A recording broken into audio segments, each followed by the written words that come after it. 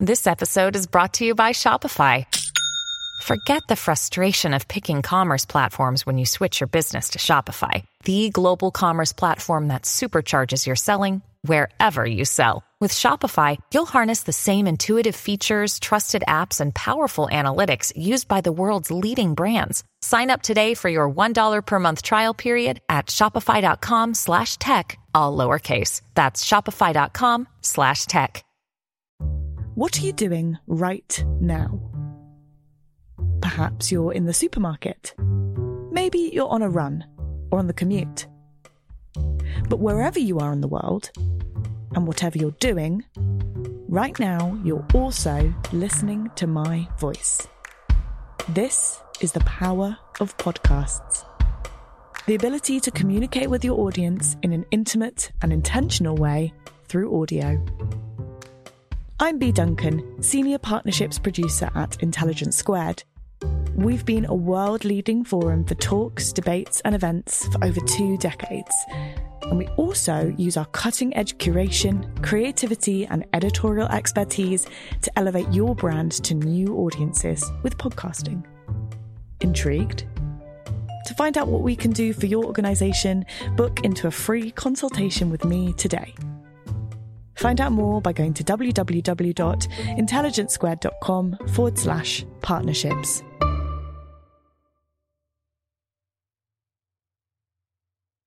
Hello podcast listeners, it's Connor from Intelligence Squared. Before we go to this week's episode, I just want to remind you about our very special offer for all our listeners on our new subscription service, Intelligence Squared Plus.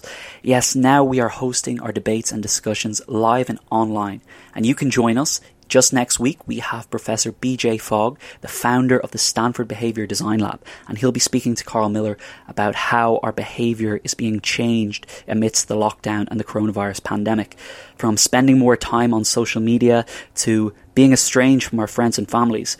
We'll be asking him, how is the pandemic changing the way we think and feel, and how is it influencing events in the real world? And on Wednesday, just the day after, we'll be joined by the award-winning novelist Salman Rushdie, who many of you will remember was on our podcast just last year.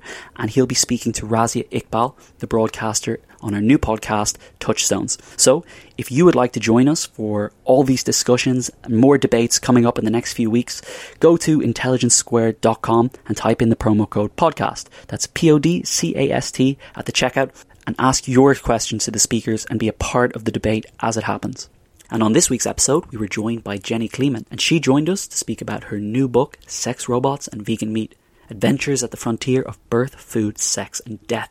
It was a really fascinating conversation about where we may be heading in the future, and we hope you enjoy it. Hello, I'm Carl Miller, author and research director at think tank Demos. Welcome, Jenny. Hello, thank you for having me.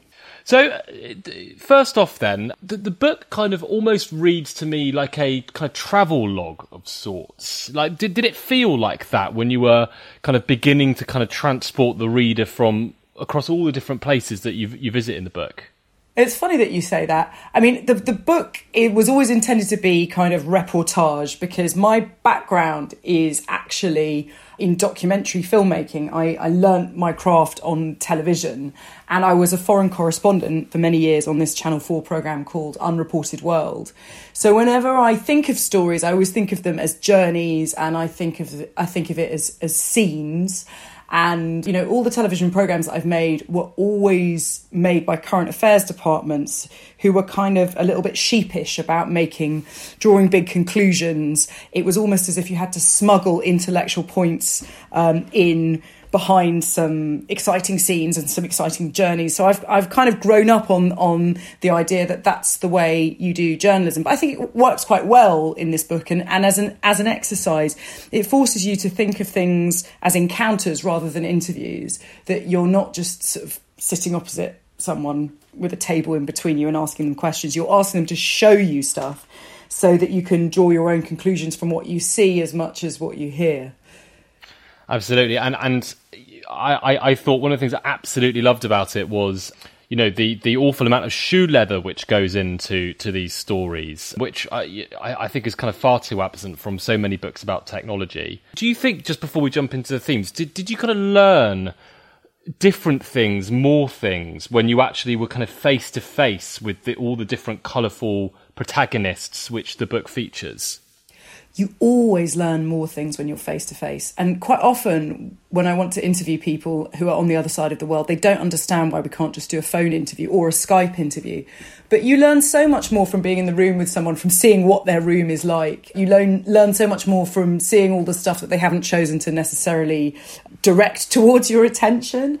And the shoe leather stuff is something that I've learned from kind of being freelance and not being part of a system where I'm getting kind of press releases. I've always had to kind of go out and talk to people, and I've learned that you get so much more by actually going to see people, even if they're baffled or don't really understand why you want to be in their physical presence.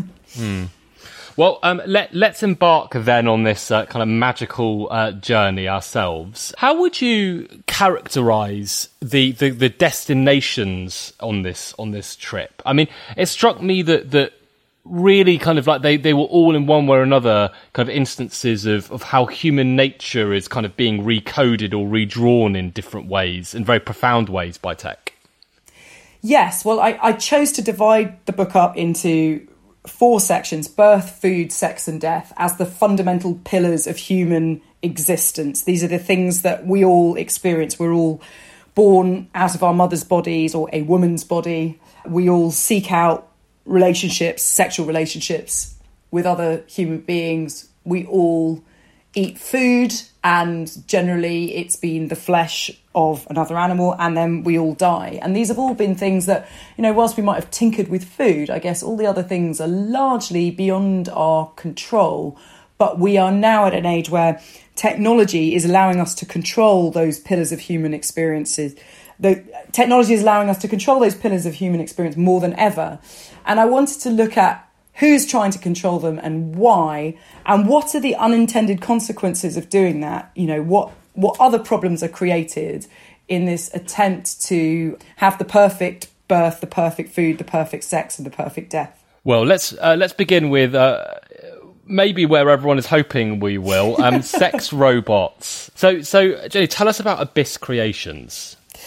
Abyss Creations is a multi-million-dollar business that makes hyper-realistic silicone sex dolls, and they cost a lot of money. The cheapest models are headless torsos without legs. They cost about $5,000, but they will make a hyper-realistic, to the touch and to the eye, sex doll for about $8,000. And these dolls are highly customised. You specify...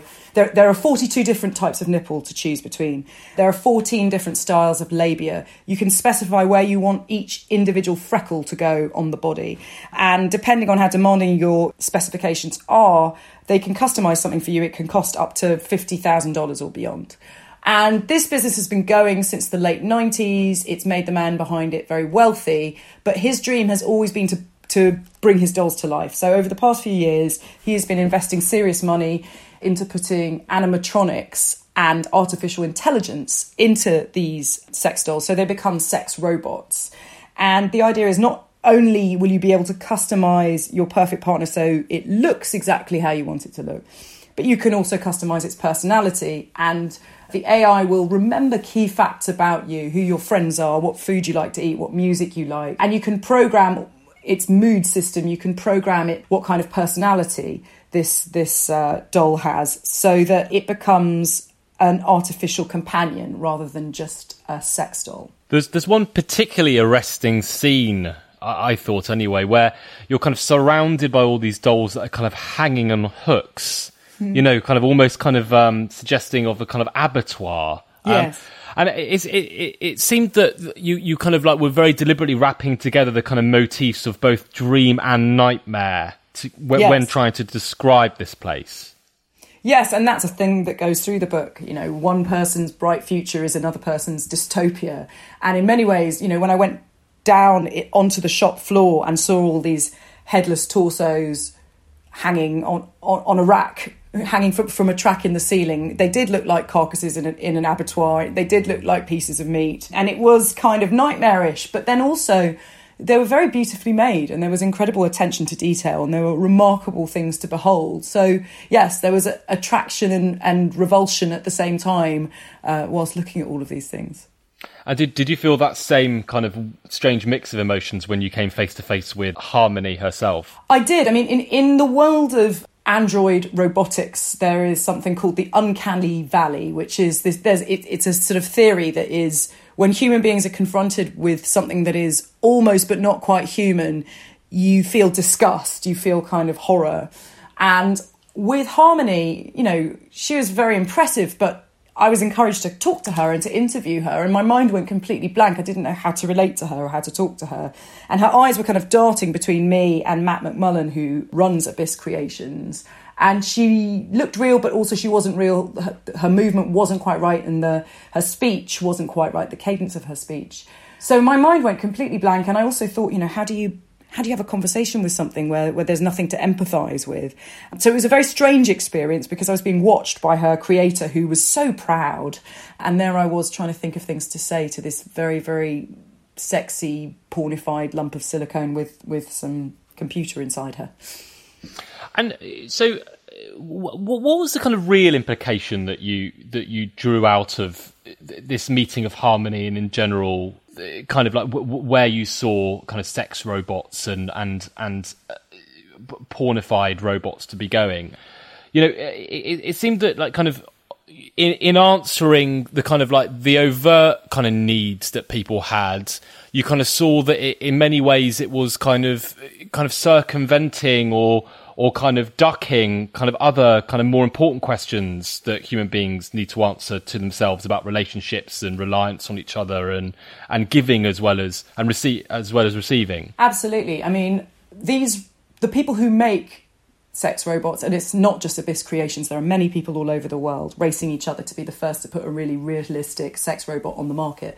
They all claim that they are providing companionship for the lonely, for the bereaved, for people who would otherwise have no chance of having a relationship. But what those people need is human contact. They don't need circuitry and silicone. And, you know, I had this very striking experience which stayed with me throughout the entire book, when I was in Las Vegas interviewing this robot inventor, and I went back to my hotel room and the hotel was playing really, really loud music to try and get people to come into the casino and gamble. And I was exhausted. I was worried about how I was going to sleep. But when I got up to my hotel room, I saw that the management had left this profusion of different kinds of earplugs in a little tray next to the bed. So it's like, don't worry, you know, we can have the loud music, but you can also have your piece, because here's a little piece of technology that will solve the problem.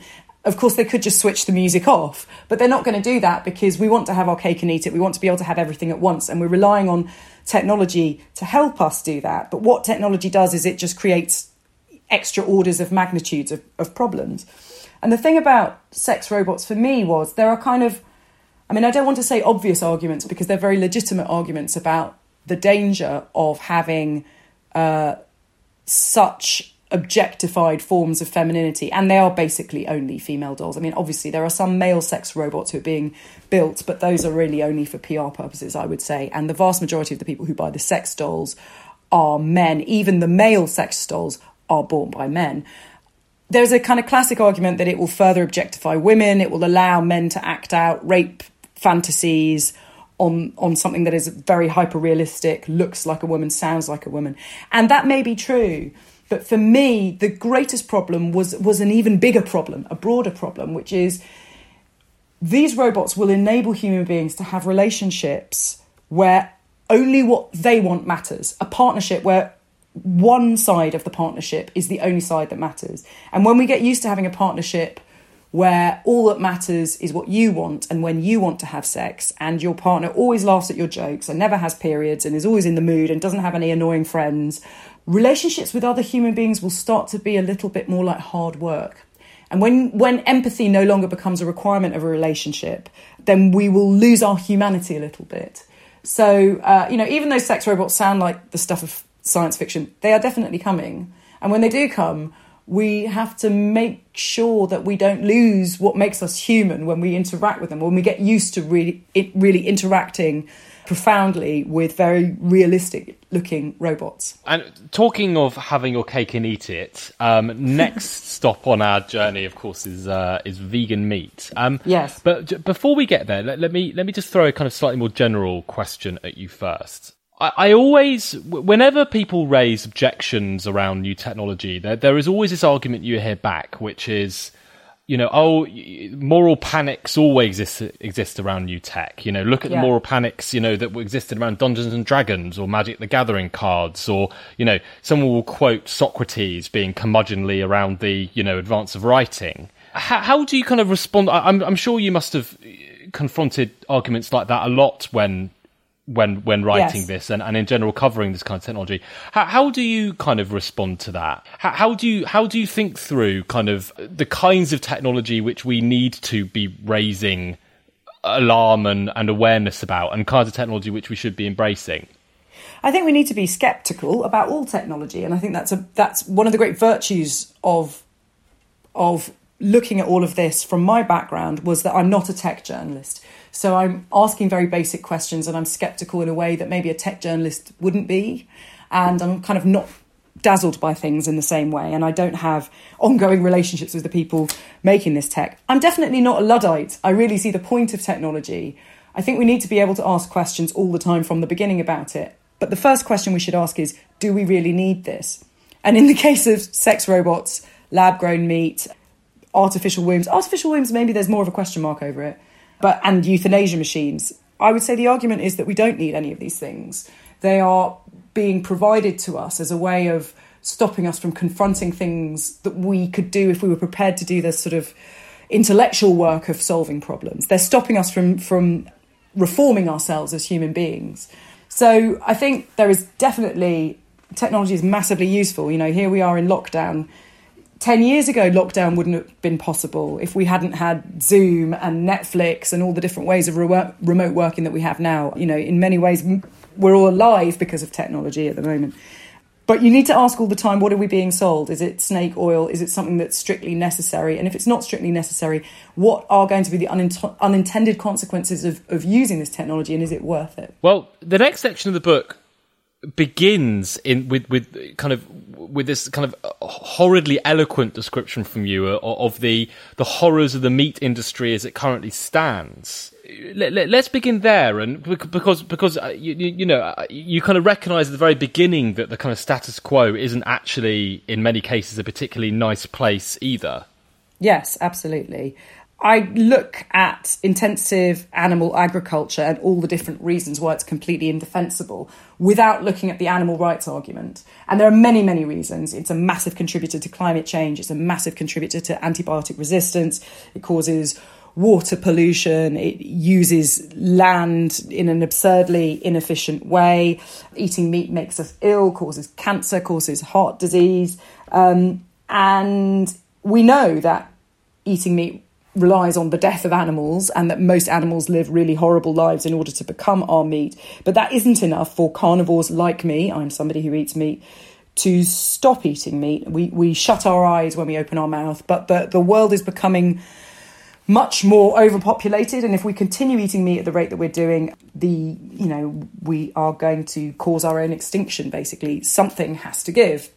And so there are kind of two directions that we can go in. One is that we eat less meat, and the other is that we eat the same amount of meat, but we produce it in a different way, which is what these Silicon Valley giants say they are able to do, which is growing meat in laboratories, taking biopsies of animals, culturing them, and growing them into meat that we can eat. And this is not, you might be thinking about Beyond Burgers and Impossible Burgers here.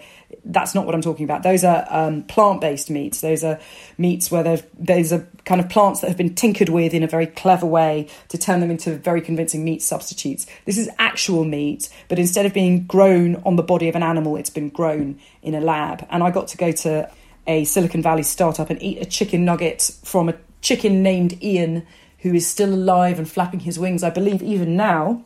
Or so they told me. Yeah, I got to taste it all for myself. And you seem to have kind of stumbled on this kind of vegan network of funders and founders when you began to report on the kind of clean meat industry. Yes, that was one of the most interesting things about it. And that's the reason why clean meat is, in the title, is vegan meat, is the clean meat, which is what they were calling lab-grown meat at the time of my reporting. I think they're now calling it cultivated meat, is industry is entirely run by and funded by vegans, and they keep it very quiet because it's based on the premise that the animal rights argument, that the ethical veganism argument has failed, that people haven't stopped eating meat, even though they know that it's produced in a horrible way. So instead, we need to be telling people it's healthier and better for the environment to not eat meat grown in an animal. And you shouldn't mention veganism because it puts people off. People feel like there's an attitude of moral rectitude tied to the idea of being a vegan. So the future all these people are fighting for is a future where the entire meat industry is run by and controlled by vegans, but the vegans themselves keep it very quiet. So I met some remarkable people. I met this guy, Bruce Friedrich of the Good Food Institute, who's dedicated his life to stopping animal agriculture, who's so eloquent and so inspiring and interesting. But he used to be head of vegan campaigns at PETA, and he doesn't really mention that until I bring it up. And then when I probe into who all the funders are, who are backing these companies, they're all vegans too, but that's all kept quite quiet. So that was part of the story as well. Why is everyone keeping quiet about this veganism? And is the future of meat really going to be vegan? Did that kind of teach you something more general about the nature of the people that actually sit behind each of these bodies of technology in these different areas? Because it strikes me that they are as important as the technology itself. You know, often these kind of tight bundles of highly skilled, extremely well capitalized people who are really driving each of these bleeding edges forwards in their different ways.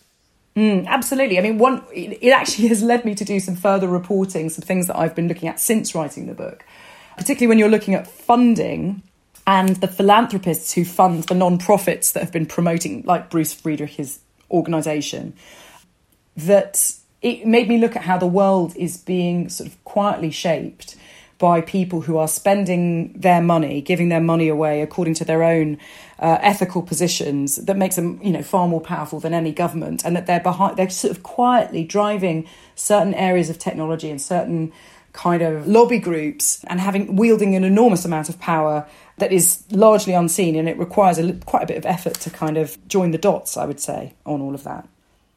Well, that was absolutely actually the next theme that I wanted to raise with you, which was how much you thought all of this is kind of happening in the shadows. Because one kind of gets the impression, kind of as you read your book, that a lot of what we can all see, seems something of a sideshow to many of the people actually working on this technology. So, we're all obsessed by, public debate and, the courts and politics, but actually it's small clusters of people in labs and Silicon Valley venture capitalists and highly dispersed teams across the world working on Harmony's coding. These seem to be really the people that often actually are making the decisions about what direction humanity will end up actually travelling in. Yes, I think that's true. And they are kind of driving things forward very quietly and very relentlessly. And they're influenced by ethics, of course, but generally also by market forces, which are kind of more powerful than any government at the moment, certainly. And when you talk about, we're influenced by what we can see, there is also this aspect that I discovered from doing the reporting of the book of the performances that the people who create this technology are prepared to put on to show the public what they're doing. And they are performances. And even when you ask questions that aren't really very welcome or aren't the questions that they want, they all kind of shut down and get very cross because they want you to see a particular kind of display of what they're doing and not think about, the unintended consequences of all of this or what could go wrong in all of this. I guess that's kind of obvious. Any business would want to control their image in that way. But the performances that they put on are very distracting.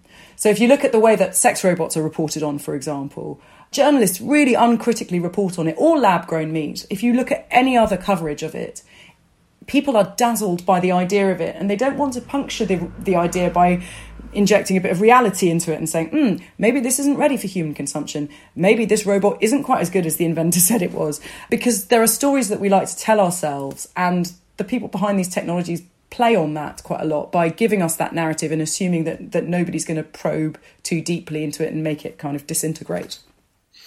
As a journalist, not necessarily specialised in tech, what was your experience of hype? One of these, inescapable from so much technology reporting. Did you have to kind of cut through a lot of it when you were reporting each of these areas? I did, but I'm quite good at it because I'm not afraid of looking stupid. It's a great. I've discovered now that you can have a lot of power and strength as a journalist if you're prepared to ask very basic questions. And also, I do all of my own transcription, which I have to say is a living hell and takes ages and is really dull. But what it means is I'm intimately familiar with every word my interviewees have said. And when you look at the language people use, you can really cut through and see what they're confident talking about and what they're not.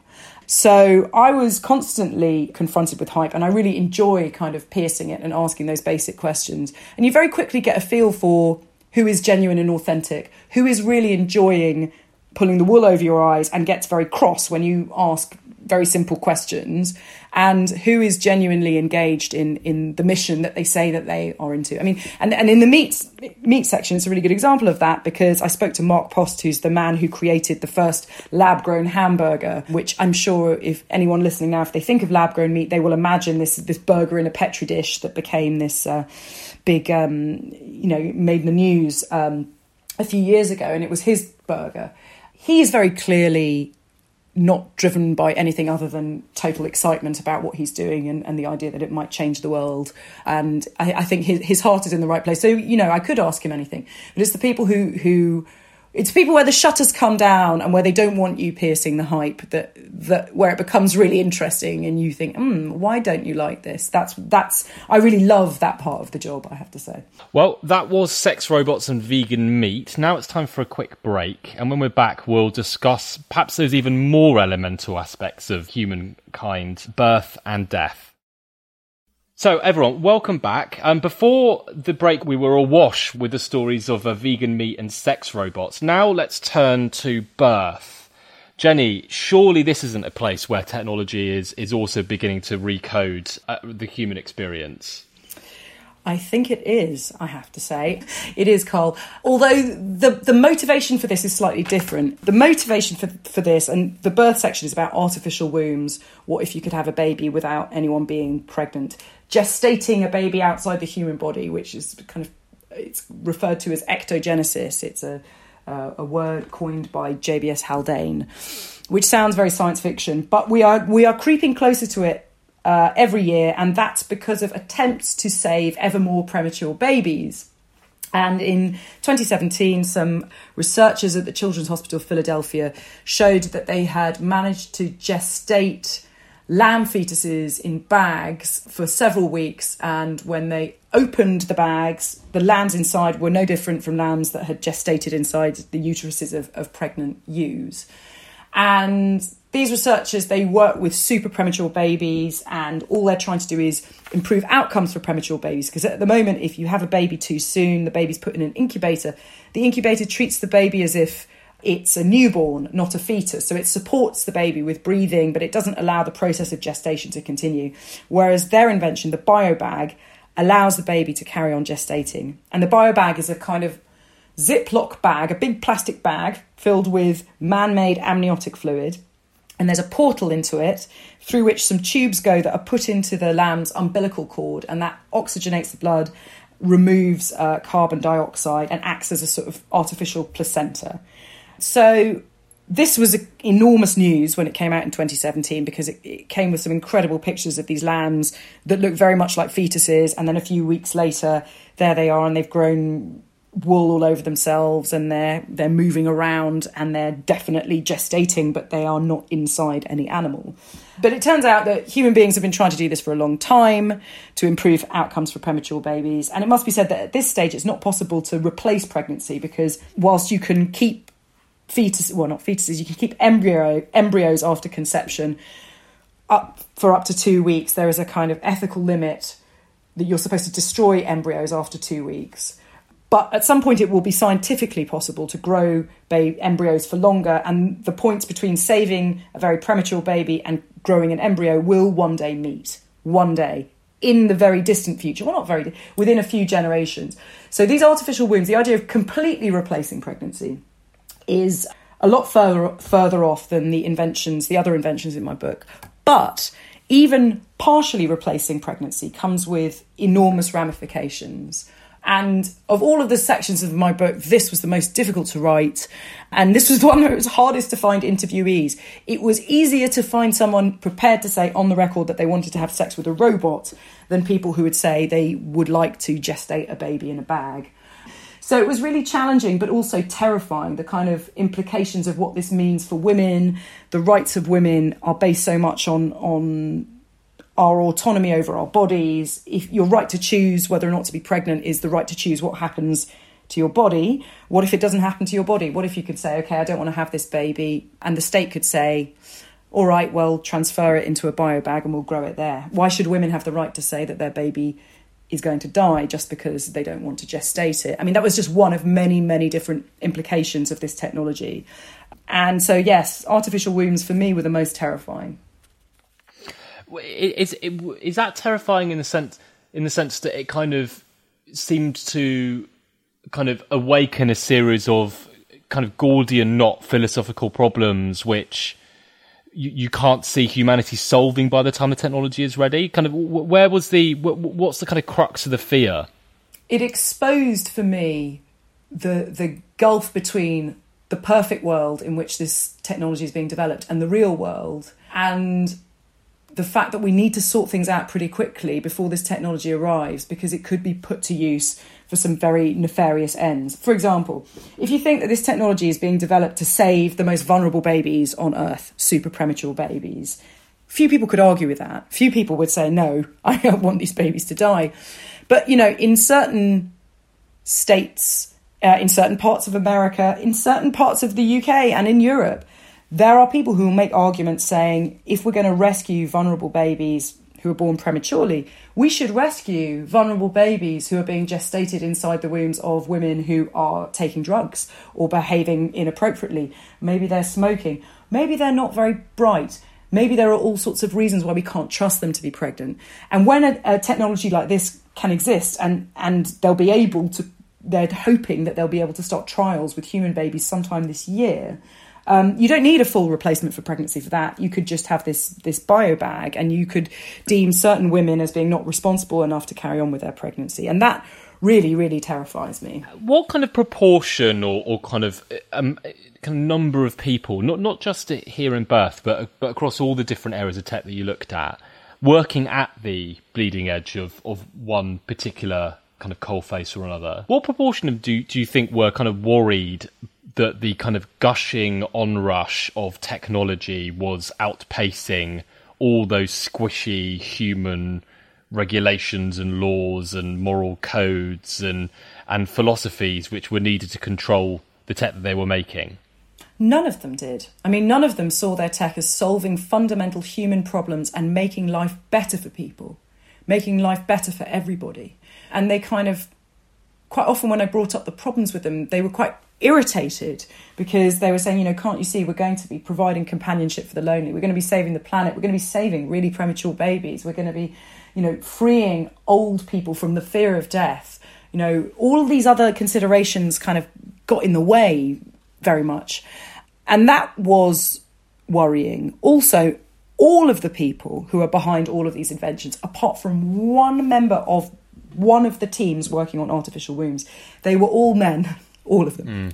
So in a way, these are all products of a kind of particularly male way of controlling birth through sex and death, or a male idea of how we should be approaching these questions, which again brings up very interesting, you know, it's interesting when you look at artificial wombs, they have the potential to liberate women and make women equal to men, in that men and women could both just supply the gametes and then the gestation could happen externally. It means women won't have, their careers won't have to suffer from being pregnant. They won't face the same kind of discrimination. It's an incredible source of equality in many ways. But actually for me, I mean, the big thing from writing that section was realising that the source of so much of our weakness as women, the fact that we are the ones that bear the children, and the basis of the inequality between the sexes is also the source of an amazing power that women have that men unequivocally don't have. And actually, if we give that power up, it's more likely to be beneficial to men than for women, because men there will be, even in the most misogynistic societies, women are valued for their ability to produce children. So it was a giant can of worms for me. And really interesting way of kind of putting into perspective how the double-edged sword of reproductive power, what it is for women, it's a source of weakness and a source of power.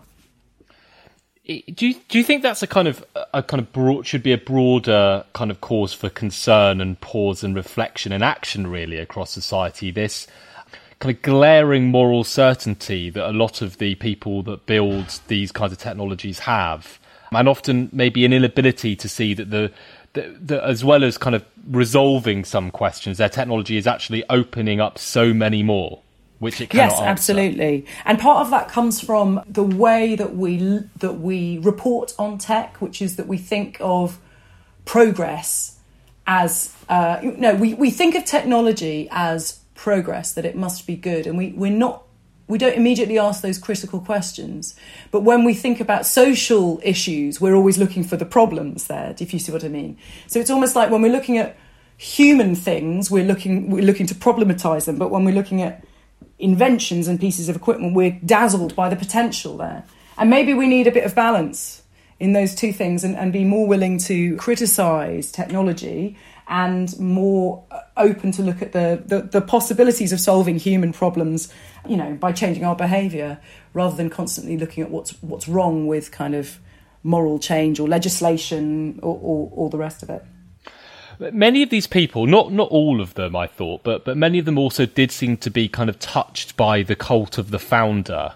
Yes. This particularly Silicon Valley obsession with the originator of the idea, the founder of the company, and a lot of them spoke in this kind of really kind of like millennial kind of religious kind of language, yes. about the kind of salvation that each of their different products were bringing. Yes, absolutely. There was very much a sense of that and a kind of blind faith as well, which again goes back to what we've been talking about. This inability to question things would be, the inability to question things and the idea that it would be heretical to ask, is this really what we want to do? Is this achieving what we want to achieve? Is this really silly over-engineering when we could just be eating less meat, for example? Or, does the world need this? Or is this going to have potentially massive consequences that we didn't intend? And yes, there was very much a kind of a cult of the inventor. You don't want to question the visionary genius behind all of it. And all of those visionary geniuses behind all of these pieces of technology were people with massive egos who were really motivated by a quest for validation and fame. And, Steve Jobs and Elon Musk came up quite a lot in my discussions with all of these people. These people want to go down in history as people who've radically disrupted the world with their technology, even though I think the disruptions might be far different from what they intend. Absolutely. I mean, I think your book kind of reflected this very kind of peculiar condition of Silicon Valley, that it seems impossible to justify the existence of a company simply through the pursuit of profit. Yes. I mean, no one could ever really say, no, the reason I'm creating this technology is because I think it will be popular or make me money. Yes. There have to always be these, ulterior... Yeah, I'm going to save the world. I'm going to connect people. I'm going to bring people together. Yes, it's really funny. And you think the venture capitalists, probably they really do care about making money. So that has to be part of it. But it has to be, I'm going to make everybody rich at the same time as saving the world. Or, I'm going to bring companionship to the lonely at the same time as making a lot of money for people. Yes, it's interesting that I hadn't really thought about it that way, but it's very true. You can't just say, this is a really attractive business proposition. I guess you're kind of proving that you're thinking about marketing already from the beginning if you've already thought about the positive message about how this is going to save humanity from the start.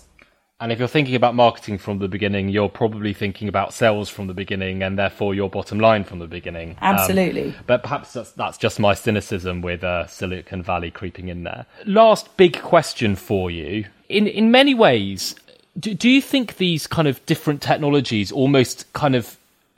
they almost kind of strike me as being like Peter Pan technologies in the sense that they represent progression without humanity really growing up, that they kind of are in different ways allowing us to kind of duck the difficult choices and questions which we face as humans. Was that your sense that, in many ways they actually don't represent a kind of moral or relational kind of or political progression of humanity. Absolutely. Even when we become more powerful, obviously, as technology becomes more powerful around us.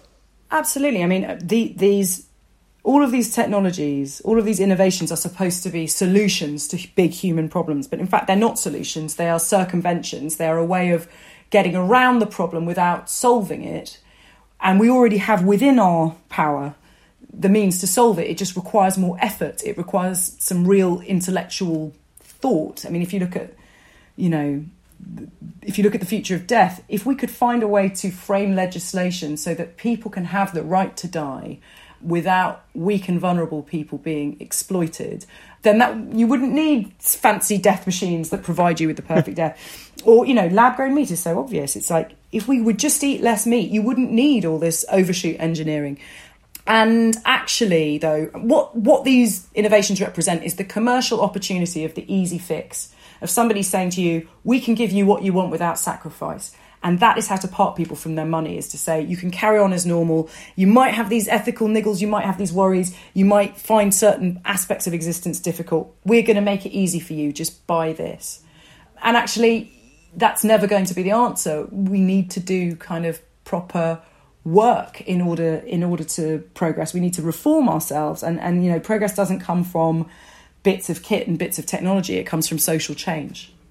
And what would you say is the way forwards here? I'm sure that many people listening to this are probably going to leave quite alarmed, really, the kind of about all these false horizons, and false salvations that are out there. Kind of how might people individually or collectively, politically or socially, kind of do something to try and ensure that the tech kind of shapes us and is shaped in ways which are humane? These products are going to exist. It is up to us whether or not we choose to buy them. You have to ask yourself all the time, do I actually need this thing that I'm being sold? Do I need a meditation app? I could just meditate, for example. I was really interested by the rise of, in America, you can buy the hormone melatonin in capsules over the counter to help you sleep, because, we're all going through this sleep crisis at the moment because we're all obsessed with tech and we can't put our iPhones down and that's interfering with our sleep. You could just put your iPhone away and go to sleep instead of taking pills in order to do it. And this is the point. It's the same thing as a hotel providing you with earplugs when it's pumping music really loudly outside your room.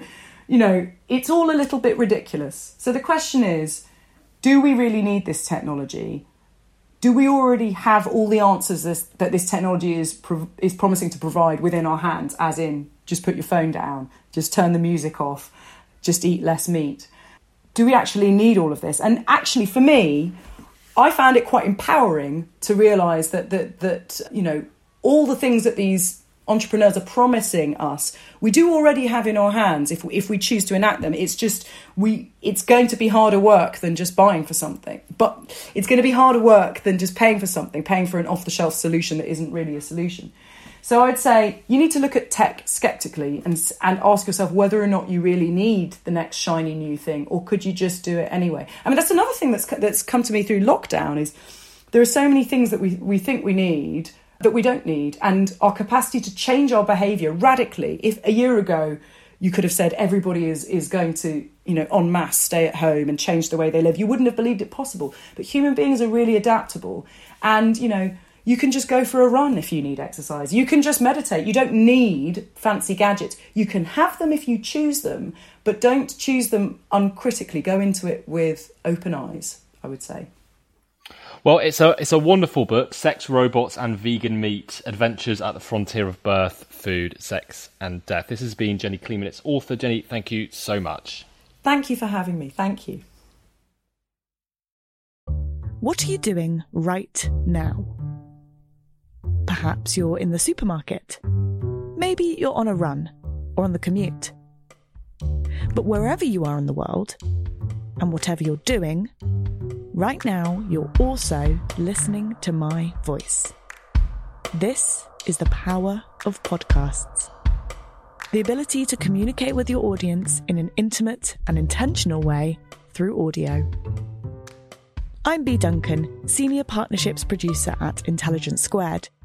We've been a world-leading forum for talks, debates and events for over 2 decades. And we also use our cutting-edge curation, creativity, and editorial expertise to elevate your brand to new audiences with podcasting. Intrigued? To find out what we can do for your organisation, book into a free consultation with me today. Find out more by going to www.intelligencesquared.com/partnerships.